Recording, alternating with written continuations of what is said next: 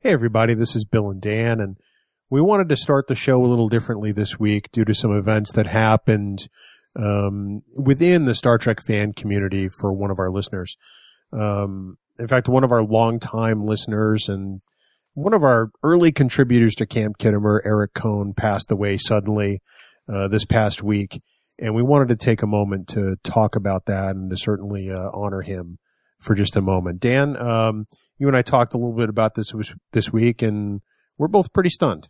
Yeah, very stunned. That's an understatement. Eric was a contributor to Camp Kittimer, as you mentioned, had a very signature look about him with that cowboy hat that he always had on. And one of the things that I always thought was great is after we did our animated series podcast a couple months back and had that artwork of you and I done as an animated series character, he was thrilled to share that he had the same thing done with his picture. And I just thought it looked great. It's just a very sad time for all of the people that knew him, seen him at conventions. Really no words to express our sympathy to friends, family, and everybody in the Star Trek community. I think that one of the things that's undeniable was his passion for Star Trek. I mean, you know, every time we turned around, he was contributing something to Camp Kittimer that was fantastic. And man, what a huge fan of the novels he was too. Yeah, absolutely. And I'll tell you one thing. I think I mentioned this to you, but I haven't really told anybody else. I was very disappointed the other day in myself because I was going through stuff when I got back from my trip to Disney, and I was going through my Facebook IM page, and I noticed that I had an unread message, and I didn't realize that it had been there for a while. And I read it, and it was from Eric from back in July to thank me and you for such a great episode on Star Trek Beyond, and he had some thoughts about the space station, which we had discussed, and I just felt miserable that I had not seen it, and now it's too late for me to respond. Well, you know, I take some solace in the fact that he loved Star Trek and talking about Star Trek so much that, you know, he took the time out of his day to share his thoughts with us, as he did often. Right. So I'd like to pause personally for a few moments right now for a moment of silence for a friend and listener and fellow Trekkie gone far too soon.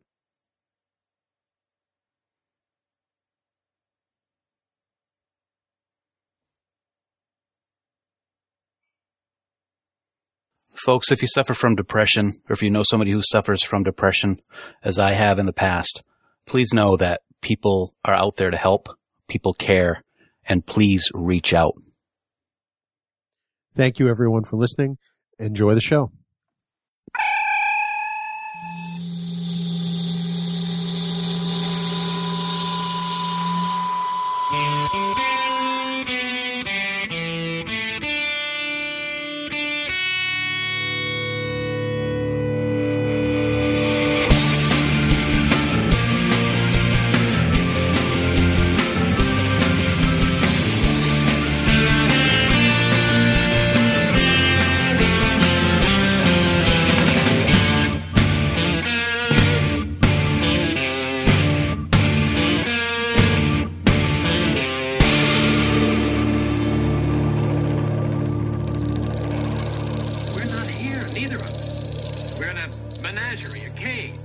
The biggest little show this side of the Alpha Quadrant. This is the Trek Geeks Podcast. Hey, everyone. I'm your co-host, Bill Smith. And, well, you know, joining me as he always does is my illustrious co-host.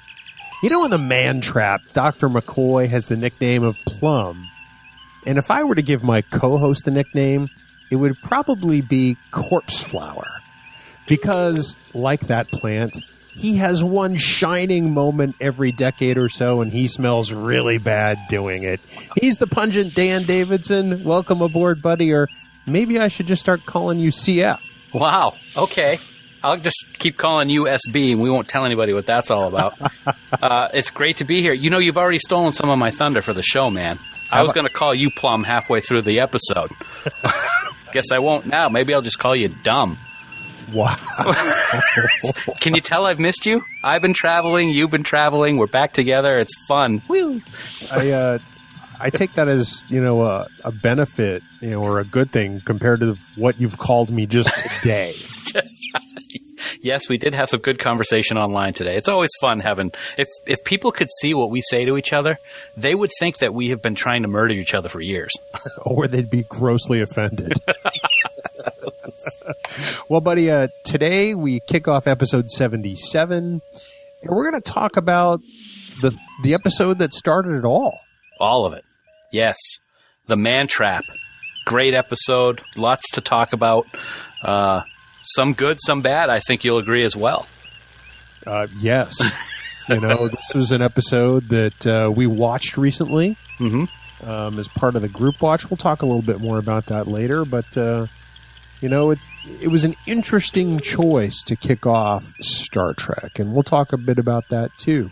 For now, we should talk about how people can get in touch with us so that they can give us their comments, feedback, suggestion, and nicknames for you. Like the Dan Trap. No? Yes, okay. Yeah. Well, yes. Podcast is the Dan Trap. That's right. Yeah, on Twitter, Facebook, and Skype, as always, our handle is Trek Geeks. You can also send us an email at trekgeeks@starfleet.com, or you can call us at 508-784-1701. Leave us a voicemail there, or go to speakpipe.com/trekgeeks and leave us a message there as well. Also, as always, you can join our official Facebook group, Camp Kittimer. Always good discussion going on. New people coming in every day. You're going to get early access to the Trek Geeks podcast just for being a member of that Camp Kittimer group. It's awesome. So to join the group, just go to facebook.com/groups/Camp Kittimer. And Bill, just remember that any comments or messages you leave in any of these places are going to be used in a future episode. That's my Bill Belichick impersonation. We're on to news. Thanks, Dan. I appreciate all of that. That's my pleasure. As a wrap up from last week, we did our Embracing the Winds episode, and we had a couple of things that we meant to mention, but forgot. Yeah, it was it was so much stuff going on in that episode, our episode, that we just kind of left a couple things up off the chart, so to speak. But I did want to give my heartfelt congratulations to director James Kerwin for another amazing direction that he did for the episode. He also co-wrote the episode. Just a fantastic job, man. We are so proud to be friends of yours and to see this magic that you continually work. Wow. Yeah. I'm not going to praise you like that. I'll tell you that. No, you never praise me. No, in all seriousness, James did an amazing job, as he always does. Just an effort that we truly loved, and we can't wait to see more. Oh, yes. Yeah. We also have to say that, as Vic teased on our show one of the last times he was on, they were using a set that we haven't seen since the original series. Right. And that courtroom looked absolutely amazing. So, congratulations and great job to the set construction folks over at Star Trek Continues. They killed it. The other thing that's interesting in regards to that courtroom is what that courtroom was before it became the courtroom, because we saw the area that became the courtroom, and it's amazing that they were able to do what they did. I know. Good stuff. Well, anyway, kudos all around on a great episode, and here's to the future.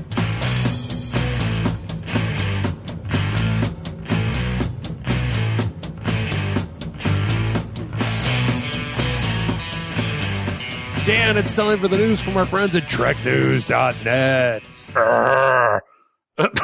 Where's the... Oh, sorry. Great job, buddy. Great job. Glad to see your heads in the game. Always. Well, Dan, up first in news. Hopefully you're ready for this. It looks like Star Trek Beyond is coming to DVD and digital download even sooner. Yeah, this was pretty cool. I like how this is happening for streaming and digital, I should say, not streaming. But they announced this week that Star Trek Beyond is going to be available for digital viewing as early as next week, October 4th. It's going to be out digitally, which is awesome. If you want to buy the DVD, the Blu-ray, the 3D Blu-ray, the 4K, et cetera, you're going to need to wait until November 1st, when that will be available then. Also, if you're going to purchase Star Trek Beyond, as Bill likes to call it, at Target, they are going to offer an exclusive extra disc chock full of features and behind-the-scenes stoof. That's amazing. I mean, other places I know, like Walmart and Best Buy, have certain like ship add-ons. Mm-hmm. I think some of them are having the Franklin, yes, special model. But Target is the only retailer with the extra bonus disc of special feature content. So that they kind of did this with Into Darkness too. It makes it a really tough choice on which one I'm going to buy. They're going to make me go buy Target stuff. Dude, it's not like it's, Walmart or the dollar store. Doesn't matter where you get it. You're going to have another Star Trek thing in your library. Yes, or maybe two. Ah, there you go. So here's a question for you. Will you buy the digital download when it becomes available next week? Yes, as a matter of fact, I will, because for years and years, of course, I've been building up my DVD collection. But recently, my lovely wife and I decided that what's the point of having that extra stuff hanging around on shelves? So we have started to go digital only for a lot of things. Just recently purchased 3 or 4 movies digitally, one of them being Captain America Civil War, which was awesome, by the way. So yeah, we're going digital. So I think next week I'll be watching Star Trek Beyond without you.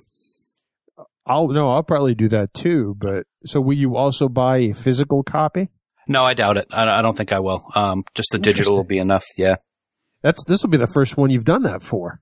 For Star Trek? Yes, it will. Yeah. It absolutely will be. Yep. You want to talk about it? So now I might have to get it just because you reminded me of that. Thanks.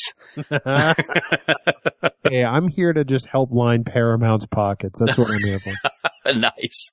Dan, if you recall recently, we had a special guest on this here podcast to talk about his new crowdfunding effort, which has launched. Do you remember his name? I do. It's Manu Intereme, buddy. That's so close. Why? What is it? Manu Intereme. Manu. What did I say? Manu? Manu. See, yeah. I'm always going to screw it up. I even have it phonetically showing on my screen. Yeah, Manu Intereme. It's just because I get so excited because we like talking to him and his project looks so cool. He was a guest on the Trek Geeks podcast for episode 54, so over 20 episodes ago. That's kind of hard to believe, isn't it? I know. Tell me about it. Yeah. So we talked about the circuit, which is in full swing. Their Kickstarter launched about a week or so ago. They've already brought in over $22,000 as we record this evening. So if you guys are interested in checking out the circuit and donating, go to the Kickstarter website and donate away. Click, give them some money, let them finish the project. It's a very unique project, convention-oriented, and some really cool, lots of cool guests actually are going to be involved in this project. Tim Russ, Robert Beltran, Gigi Edgley, Armin Shimmerman, Walter Koenig, Terry Farrell, just to name a few. There's a whole bunch of them. They're all listed on the Kickstarter website. So check them out, man. And listeners, too, if you want to.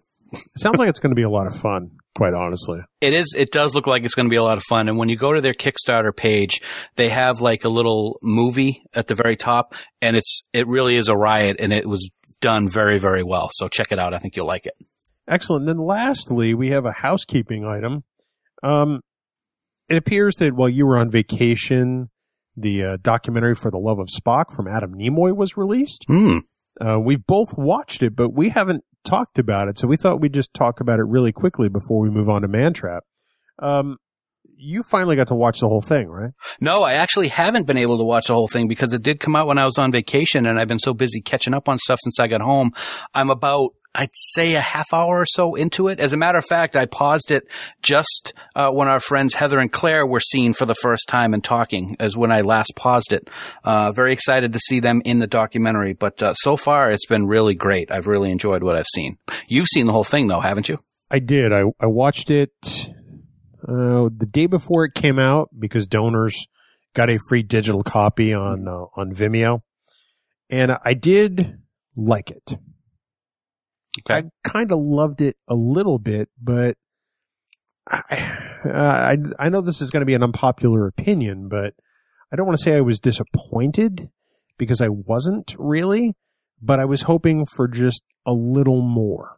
Okay.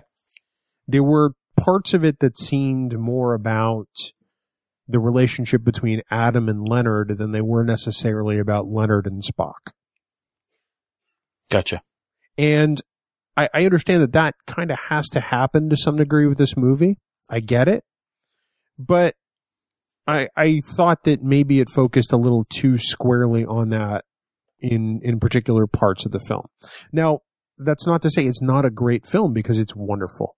I mean, it talks about so many great things about Leonard's life, some of which we've known and some of which we've never known, that I'm thankful for that look in, to that world. I appreciate the work that everybody put into it. I'm glad that all the donors like you and me helped to make it happen. Mm-hmm. It's that one thing. There were clearly times where it's about for the love of Adam and Spock. Yeah. Than it is just Spock. And then the other thing is that I was really kind of hoping this would be narrated by Zach Quinto. Like, early on, it was originally announced it was going to be. Now, I know schedules change. Perhaps the narrative of the piece changed when, Leonard and Adam's relationship, that story began to be told a little more. But again, I don't want to take anything away from it. This is just my personal thoughts. Yeah. I will watch it again. I will enjoy it again. But there's just that one, that sort of unresolved piece for me that I wish it had been just slightly different. Okay. Well, that's fair. I'm looking forward to finishing it, and I will definitely keep those thoughts in mind as I'm watching it to see if I agree or if I think you're whacked. And that email address again is trekgeeks@starfleet.com.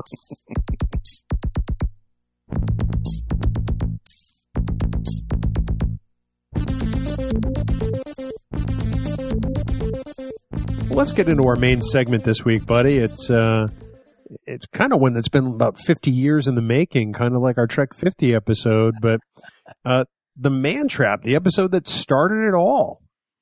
It really is a fun episode. I gotta say, for first season, very earliest is in terms of when it was actually seen on TV.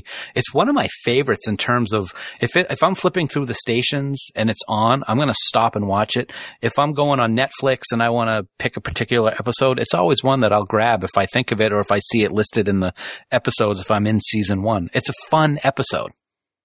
When I started rewatching TOS before STLV this past year, I'd watch it on Saturday mornings and I'd tweet a photo and, of the episode I was watching at the time. And this was one of the first ones I put on because, it's pivotal. Mm-hmm. Without this episode, maybe we don't have Star Trek. True. It had been a long time since I've watched it myself, I have to admit, before that. And I forgot that there was so much in there to appreciate, in addition to maybe some other things that we're going to talk about in just a few minutes. We did do a 50th anniversary group watch online using the site Rabbit, which was really kind of cool. We'd never done anything like this before, and we essentially all watched my Netflix where I dialed up the Man Trap, and it was pretty awesome. It looked like you guys had a great time. Now, again, everything seemed to happen when I was on vacation a couple weeks ago. You did this while I was down at Disney. I did get to jump on real quick. It took me about 15 minutes to actually get it set up on my iPad and then being able to get in the right room. But there were a lot of people there, man, a lot of conversation going on, and I was thrilled to see the turnout that you had for that event. It was very cool. I want to say there were about 30 people or so, which, was a nice small group. There were other people who tried to get in and couldn't, which is unfortunate. We don't know if that was a limitation of the tool, but we essentially watched the Man Trap and chatted the whole way. It was great. Maybe we'll do something like that in the future, but it helped me appreciate the sense of community that Star Trek sort of helped kick off. And we kind of have to give this episode that credit to some extent. I think you're right. And this was actually the 6th produced episode, if I'm remembering correctly. It was the first one that was actually televised. So you're thinking if the other first few episodes had already been produced and were ready to be shown back in 1966, you got to wonder what made him think to use this particular one to be the first one. Because you had, if it was in the right order, you had Charlie X, Where No Man Has Gone Before, The Naked Time. Those were all very early episodes, 1 through 5. The Cage, of course, the first pilot that they didn't actually show. Very interesting choice for that first episode based on what they had to choose from. I have to agree with you there. I mean, some of those other episodes I think could have been equally as interesting.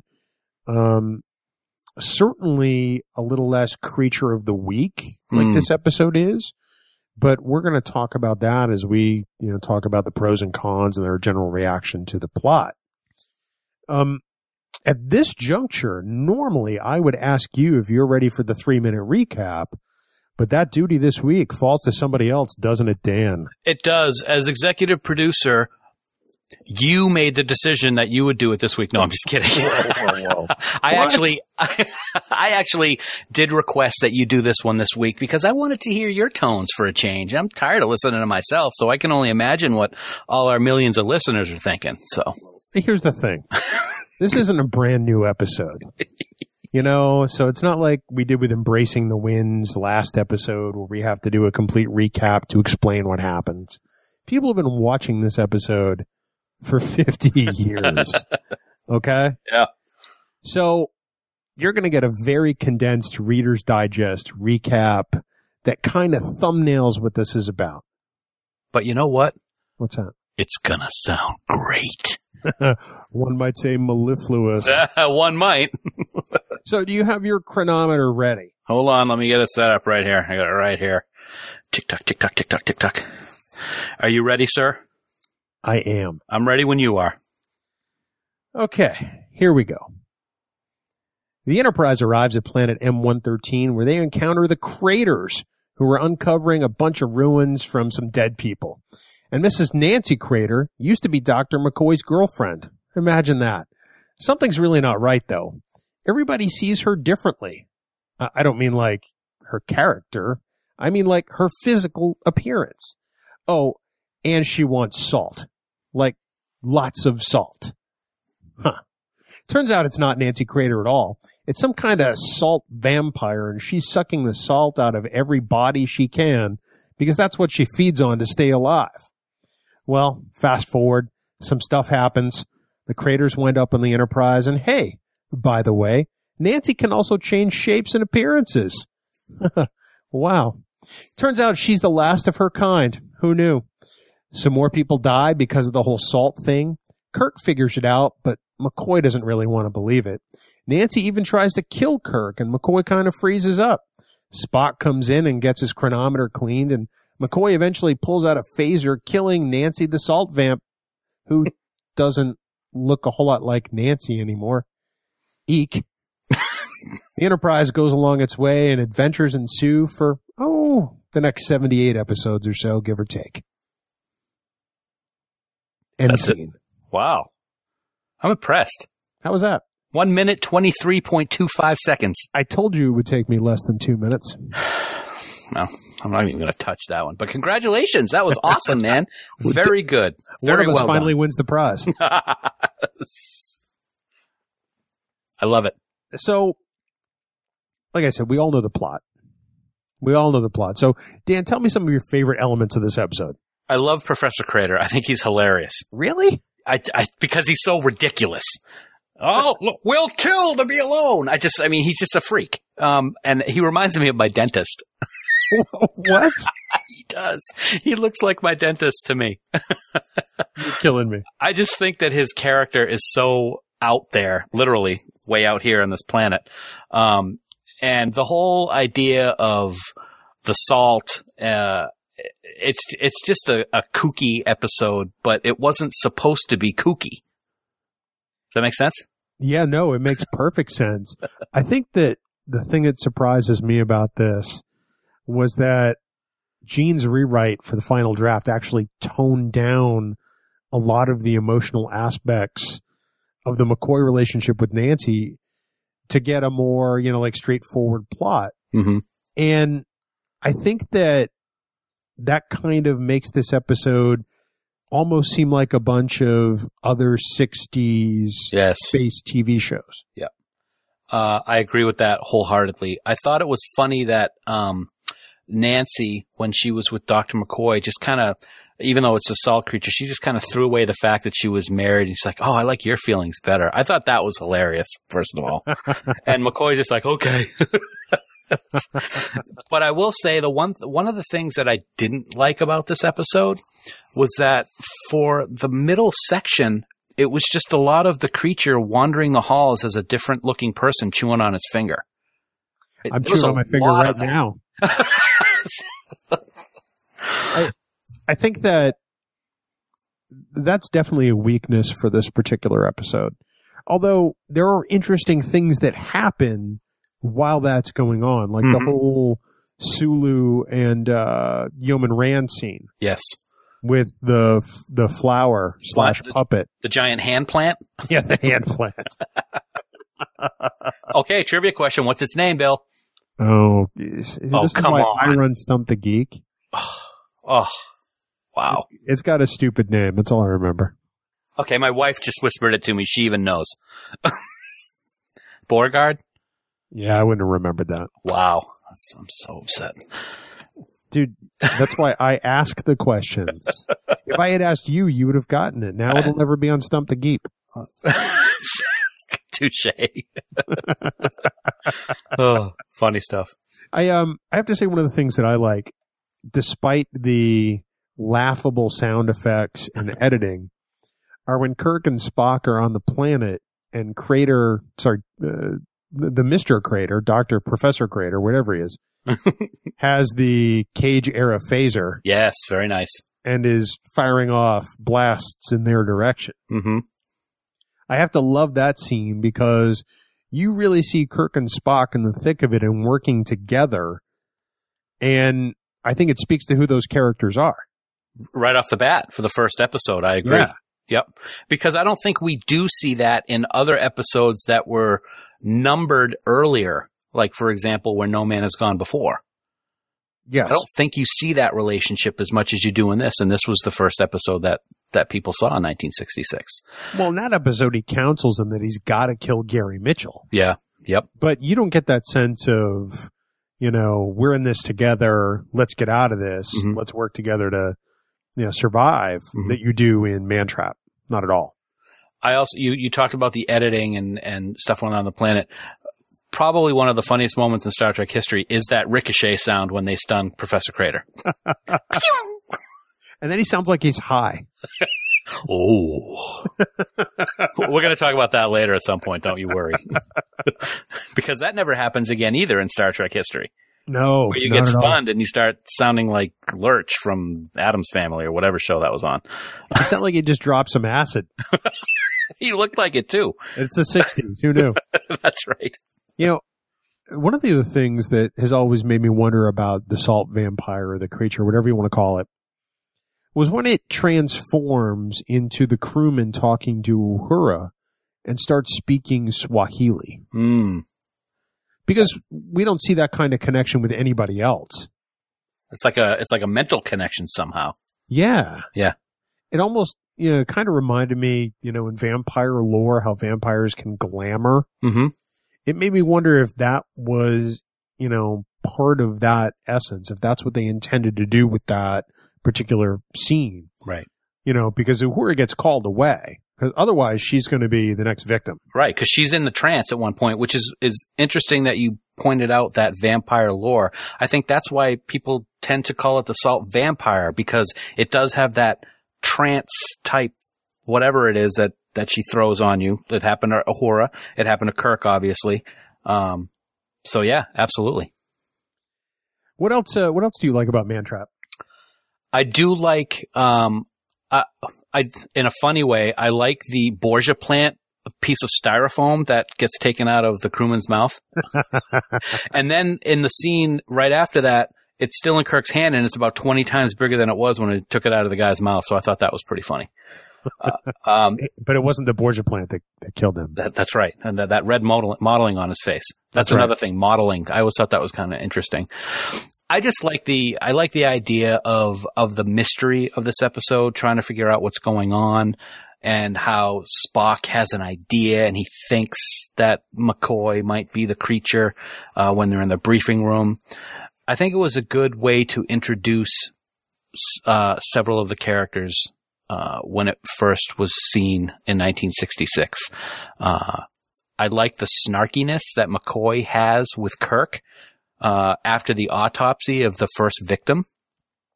Jim, don't tell me my business is no, man. That whole line, I really thought that was interesting, that you're able to see a ship surgeon talk to the captain like that and it's not a big deal.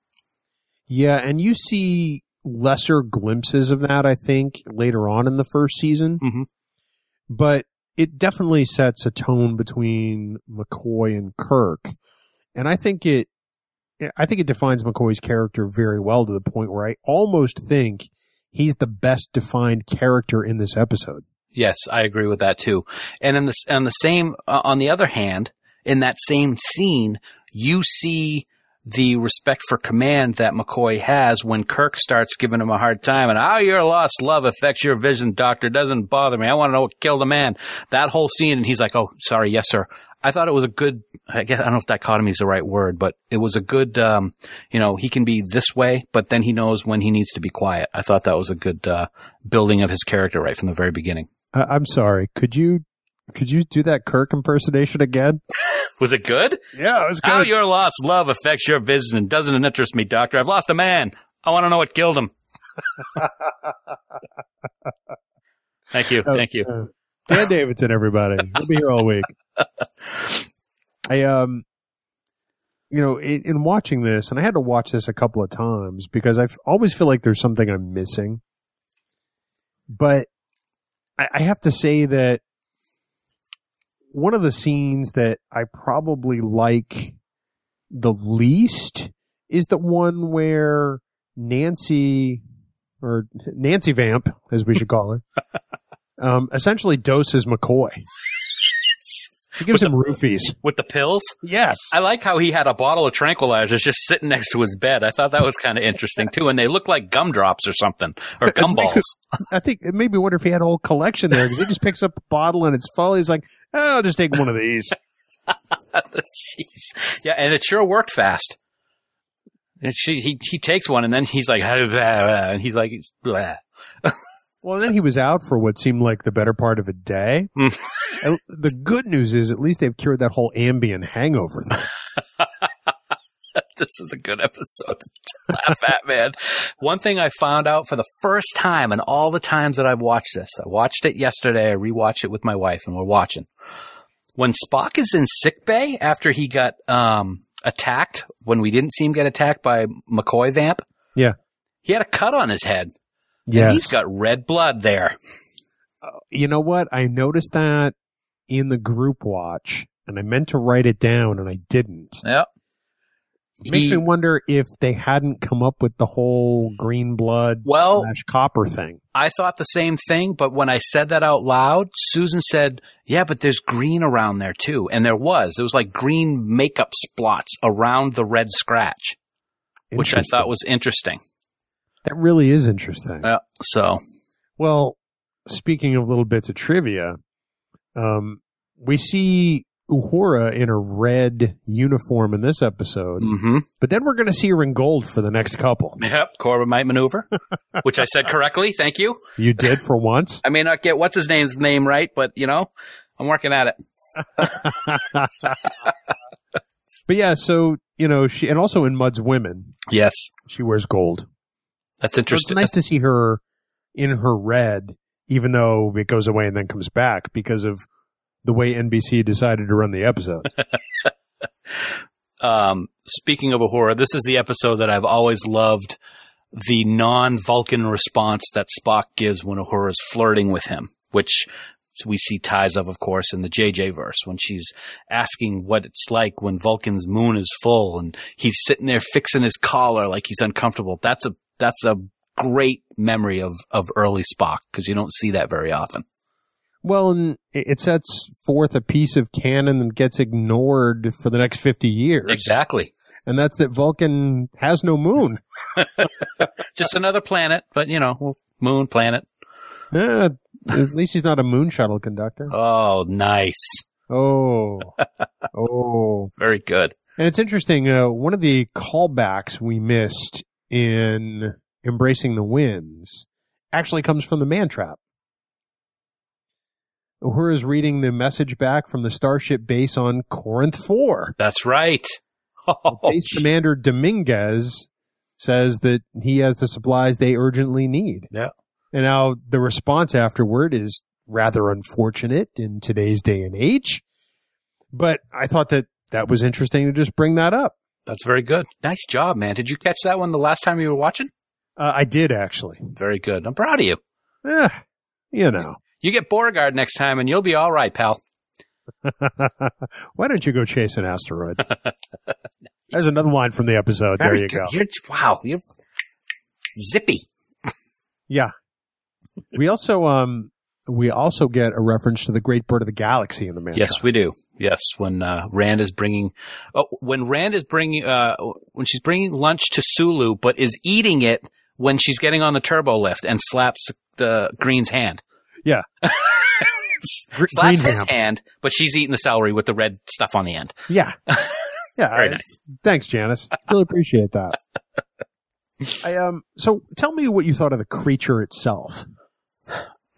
In terms of the way it looked, or just in terms of how they treated it, or everything? We'll start with appearance, and then we're going to go into its perception. Okay. And then how they treated it. So let's start with appearance.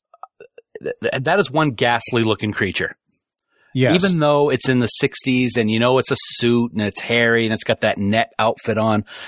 Back in the 60s, or when you're a young kid in the 70s and you see that, it's a good thing I didn't see that one first instead of the Gorn, because I don't know what kind of reaction I would have. That is a bad looking creature. I can't remember the first time I saw that creature, but I'm pretty sure it scared the daylights out of me. Yeah. I mean, because I couldn't have been any older than 7. Maybe. Yeah. Well, you're old. So, and the idea of that, it's got the suckers on its hand and it's got that mouth with the teeth. You would think that would be pretty scary of itself, but it's able to draw the salt out the way that it does, like a giant octopus hand monster. Yeah. Yeah, that's good. We joke about how fake the costumes look in Star Trek, but that one really, is kind of creepy. Well, I think that in TOS, some of the creature work was just amazing. Like this, like the Magatu. Mm-hmm. And some of it looked good from a distance, but didn't necessarily have the mobility. And I'm speaking, of course, about the Gorn costume. Right. Do you think that we saw pictures of this when Beyond was being produced, and there was an image of an alien going around from Star Trek Beyond, and I don't recall seeing it in the movie, but people were referring it to JJ's version of the Salt Vampire. Did you ever see that picture? And do you agree? Oh, you don't? You haven't seen it? No. I'll send it over to you. It's much different, but it's got the sucker hands and it's got the funny looking mouth, and it's of course today's technology. It looks much more vicious, but I'll have to send it to you, and maybe we'll post it so that people can vote whether they think it is the Kelvin universe version of the Salt Vampire. That would be really interesting. All right. I would love to see that photo. I'll make sure it gets on Camp Kittimer. Okay. That sounds great. Okay. So let's talk about the perception of the creature. It's Professor Crater that equates it to the buffalo. And I don't know if I think that that's a very fair comparison. In what way?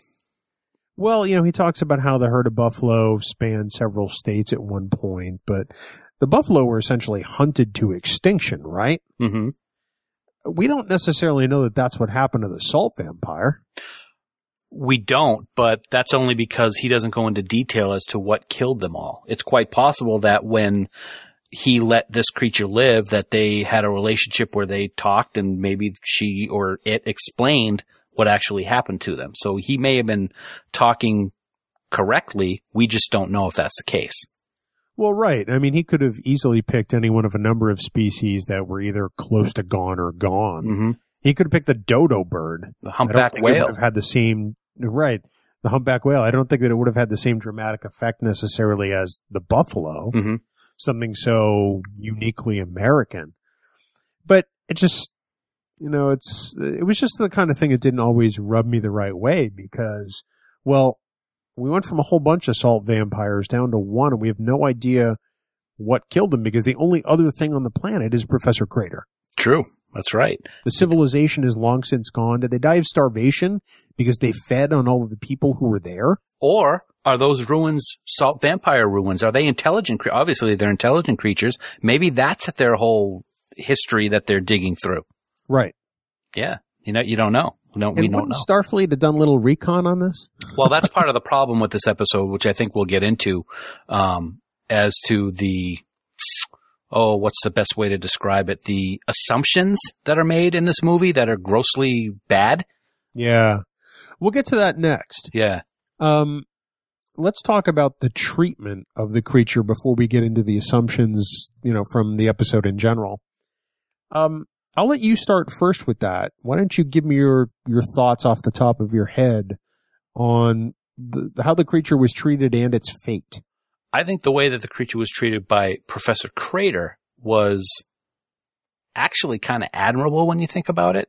Killed his wife, and yet he let it live. And then, you know, Kirk could have been exaggerating with how he described what happened is this, they developed a relationship, whatever kind of relationship it was. He didn't kill the creature that killed his wife. So that's kind of admirable on his part. And there may have been different reasons for that. But once, the Enterprise and the crew get involved, it's kind of embarrassing to be a human with the way they treat it, to be honest with you. Well, you know what? This is one of the things that, you know, as an adult, as I watch this episode, that kind of makes me scratch my head because, you know, Gene did a rewrite for this episode. And this was one of the things that stayed in there. You know, when we get to the Corbomite maneuver, you know, what's the phrase that Mission Log always uses? You know, this is who we say we are. Mm-hmm. You know, when they go back and they help Baylock. Right. Yet, just a couple of episodes before that, they have to kill the salt vampire. Right. For what reason? There's no understanding. There's no let's find out about this last of its kind. Mm-hmm. You know, there's no let's communicate with it. Not here's a big bunch of salt we replicated. We'll give it to you. Please just talk to us. Exactly. Exactly. Yep. It just turns into a hunting mission just because they need to be the good guys to kill the scary monster. Do you think that was on purpose? I think it could have been. Look at the time frame we're looking at back in 1966. You know, you got the B movies, Creature from the Black Lagoon. That might have been a little earlier. I can't remember when that came out, but monster movies were big back then.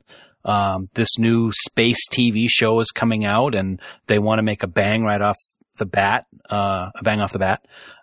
And so it's quite possible.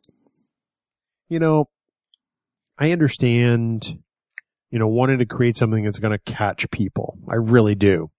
And I mean, this episode does that. It does it very well.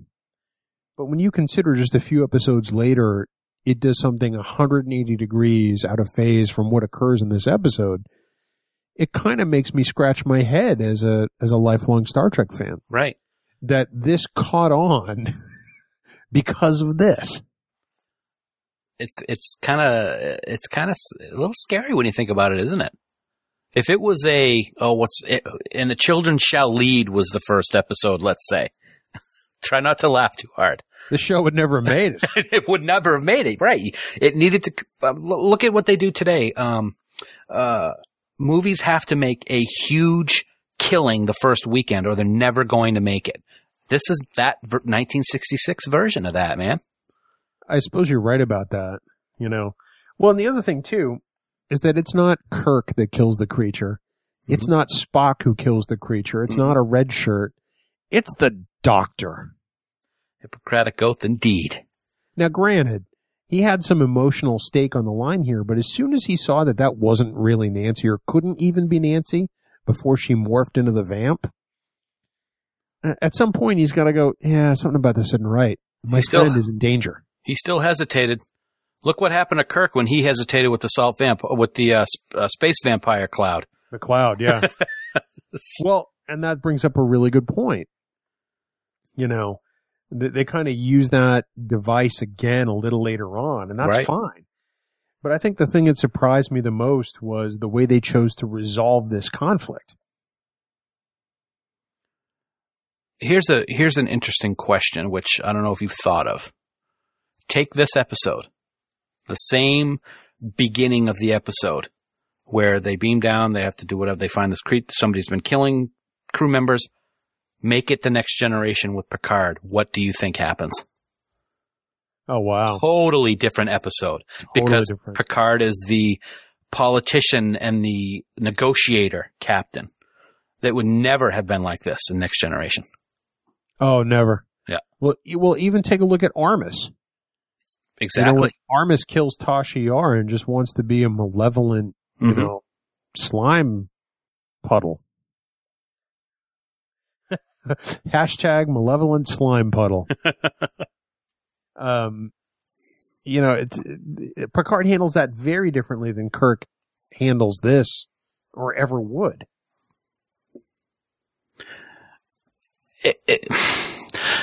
It's amazing how when you look at television back in the 60s and even 70s and maybe even early 80s and the difference now from the thought process based on what's going on in society. This is another one of those episodes that kind of all ties together with what's going on at the times, I think.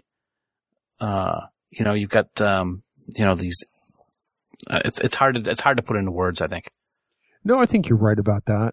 I think it is a pure reflection of entertainment in addition to the world that it was crafted in. Let's talk a little bit about sort of the conclusions it draws and sort of our reactions to the episode overall. You've got some very definite thoughts on what you think about this episode. Yeah, this is, we don't really usually discuss this with Star Trek episodes, but this isn't a definition of Star Trek to me. You don't see them purposely going out to try to kill a creature without any type of explanation or communication. They don't even try to talk to it. Kirk just wants to kill it right away, because a couple of his, crew have been killed. There's no real thought process, I think, from Kirk as to what his course of action is. And that's really too bad. Is that coming from above, from Starfleet? We don't know. Or is it just him on a vendetta?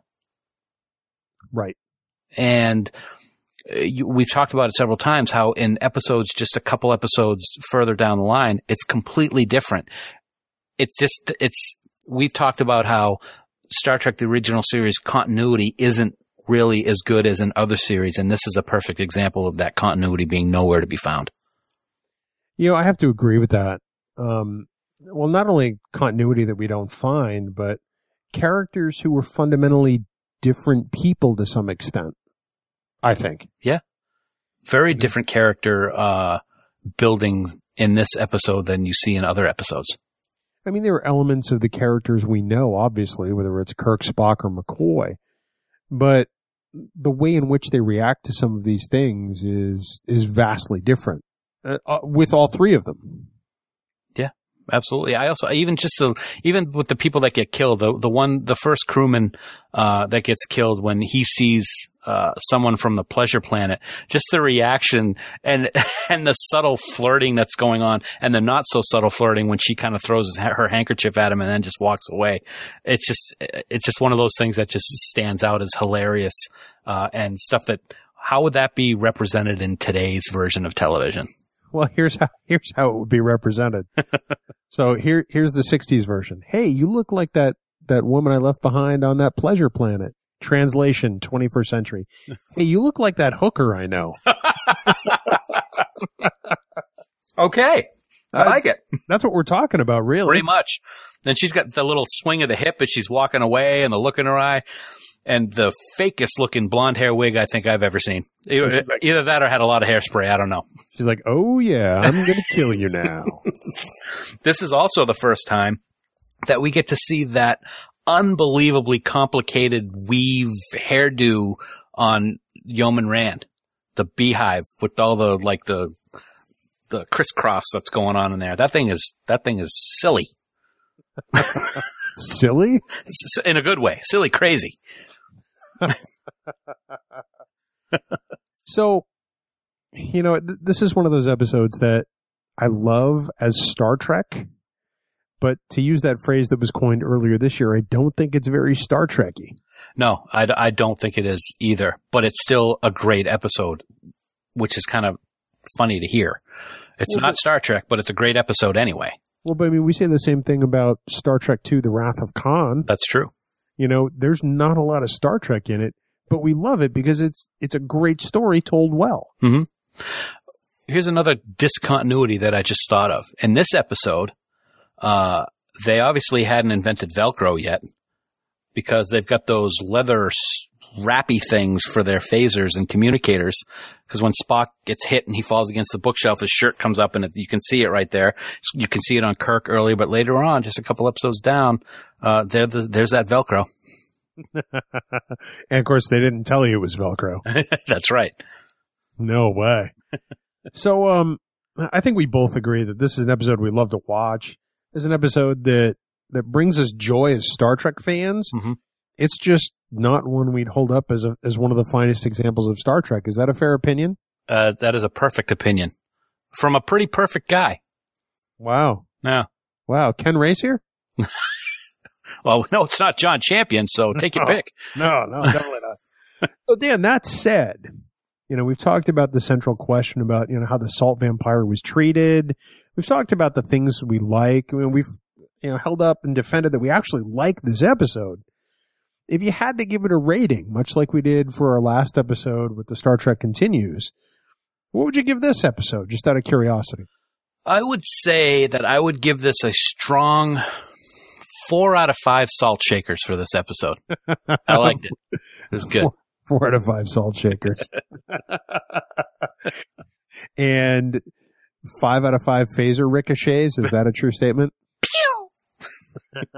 I like that. I think that I myself would give this 4 out of 5 pink Himalayan sea salt lamps. Wow. Yeah, you had to one-up me, didn't you? Every day, buddy. Every day. That's pretty good, man. I like that. The other thing, I just thought of this. When Spock comes into the room and he's having to demonstrate to McCoy how much this is not Nancy, and he takes a beating in the process, why didn't McCoy figure it out then? Because he loves Nancy. Oh my God, Nancy, I love you. Love causes fog of the brain. Yeah. Because Spock, he's twice as strong as or 2.5 times as strong, whatever it is. Okay, good. I interrupt you there for that. Yeah. He's strong and he's trying to beat the tar out of the salt creature, but he couldn't grab the phaser out of McCoy's hand when he was having his emotional outburst when he entered the room. Yeah. That's a good grip McCoy must have. Well, and Spock's standing right there. He's like, shoot it. Well, why don't you go over and take the phaser from him and shoot it? That would be the logical thing to do. If it's GQ4, why doesn't he have a phaser already? General Quarters 4. Well, it was. Nice. Good pull. That was a good one. We could find little idiosyncrasies with this episode to talk about, fun. I think, for hours. Yep. Suffice it to say, if this were a see it or skip it, this is an absolute see it for me. I don't want to ruin it. Without hesitation, definite see it, and see it multiple times over and over again. Yeah, definitely. We could do another whole episode on the things that we love so much about it that make us laugh. We perhaps should do another group watch of it and make up our own dialogue. Like a Mystery Science Theater 3000 type thing? Totally. Oh, that would be awesome. I think that would be fantastic. All right, get to work on that. Whoa, me? Yeah, clearly we can't trust you to write things. Wow. On that note. Well, here's hoping that, the premiere of Star Trek Discovery in May and subsequent iterations of Star Trek make us think as much as this particular episode has, because it says a lot, even if it's not the most Star Trek of episodes. And I think there's plenty to mine here with regard to the human condition. Exactly. I could not agree more, man. Absolutely. Excellent. Yes. Well, Dan, we're still asking people to rate and review our podcast on iTunes. And did you know that you could win a $25 Amazon.com gift card? I can? Well, not you. Oh. But people who review the podcast. Oh, okay. We're doing quarterly giveaways. This quarter is coming to a close very quickly, so please get your reviews in. You can find out more at itunes.trekgeeks.com. And come on, you could win yourself 25 smackers. And let us know if we're doing good or bad. Let us know if you don't like something. We want to build the show and be exactly what you guys all want it to be. So let us know either way. We don't mind. Bill doesn't have thick skin. I got thick skin. I'm very shallow. Very shallow. Thanks. Sorry. Thanks. Truth hurts sometimes. Speaking of the truth is that this podcast sounds great because of the music of 5-Year Mission. Let's be honest. When are we not honest about 5-Year Mission? We love them. We love their music. We're so thankful and full of gratitude that they let us use their music for each and every episode of this podcast. Please, we beg you, head on out to 5yearmission.net. Download every single one of their albums. We know they're working hard on year 4 right now. This very second, I think. This very moment. Wow. You know, Bill, I got to say something about 5-Year Mission. Oh, boy. You know, I talk about Fark a lot, right? Yeah. You know, he's my pal. A little too much. But I love all the guys in 5-Year Mission all equally. You know that, right? Oh God. No, I'm serious. I'm making a very serious point right now. I want to make sure that both you and Andy know that. I love them all equally. I just want you to know I'm getting ready to do a face palm right now. No. I don't want Fark to get the wrong idea. You know, you never know. I just don't want him looking for Fark in all the wrong places.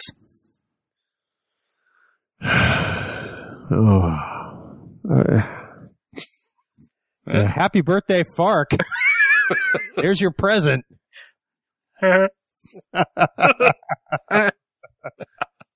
Yeah, so head on out to 5yearmission.net. Get yourselves some tunes that will not have any of these puns, and please help support them. That's what he's got to do. They got to do a song of all the puns. Yeah, I'm going to email them. Yeah, get right on that, would you? So, Dan, tell us about what we're going to have coming up next week on this here Trek Geeks podcast. On this next time on an all-new Star Trek. No, that's the wrong commercial. Sorry. Anyway. Well, as you remember, Bill, and I'm sure all our listeners remember, a couple months ago, we did our Ask Us Anything episode. Do you remember that? No. Okay. Was I there? Yeah, you pretended you were. But one of the questions that somebody posed was very intriguing, and we didn't include it in that episode because we thought we could do a whole episode on it. So next week, we're going to discuss our thoughts on recasting a series. So what series and who would we cast? Well, we're not going to give everything away here today, but next week, we're going to spill all them beans. There's beans? Beans. I like beans. Beans. We have to extend a special thanks to Jason in North Carolina for this particular topic. He was the one who submitted it for Ask Us Anything, and, well, it was Dan's idea to turn it into an episode. So, yay team. All right. That's the way to work together, isn't it? Go Camp Kittimer. Woo! Woo! Please remember, for more great Star Trek discussion, please check out our friends at the Tricorder Transmissions online at thetricordertransmissions.com. Some great discussion going over there. They've got about 30 gajillion shows. And you're going to love each and every one of them, we assure you. Right, Dan? Absolutely. I every single episode, I'm on it. Gajillions, because that's a real number. Well, it is, actually. It is. Pretty soon, they're going to eclipse us in the bajillions department. And, of course, for all the latest news on everything Star Trek, please visit treknews.net. For now, this has been episode 77. That's 77 of the Trek Geeks podcast. We'll be back next week for 78, and we hope you all live long and prosper. It was the last of its kind. Earth history, remember? like the coconut. Once there were millions of them. One bushel covered 3 whole islands, and when they rolled, it was like thunder. Coconut. The last of its kind.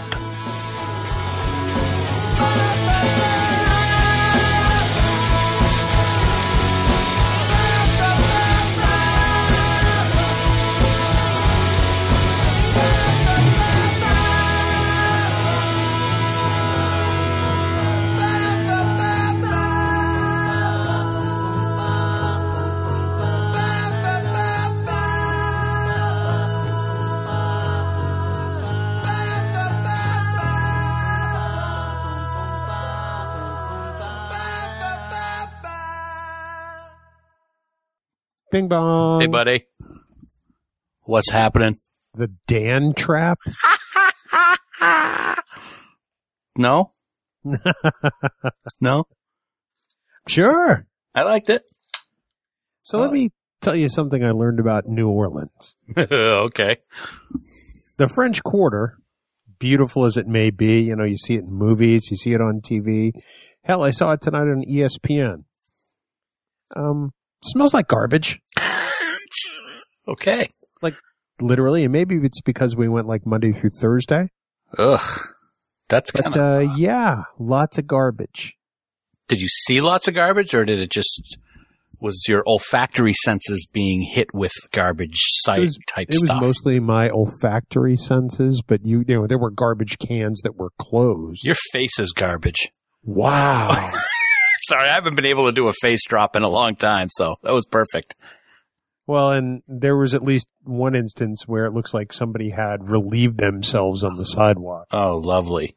In the more solid form, if you will.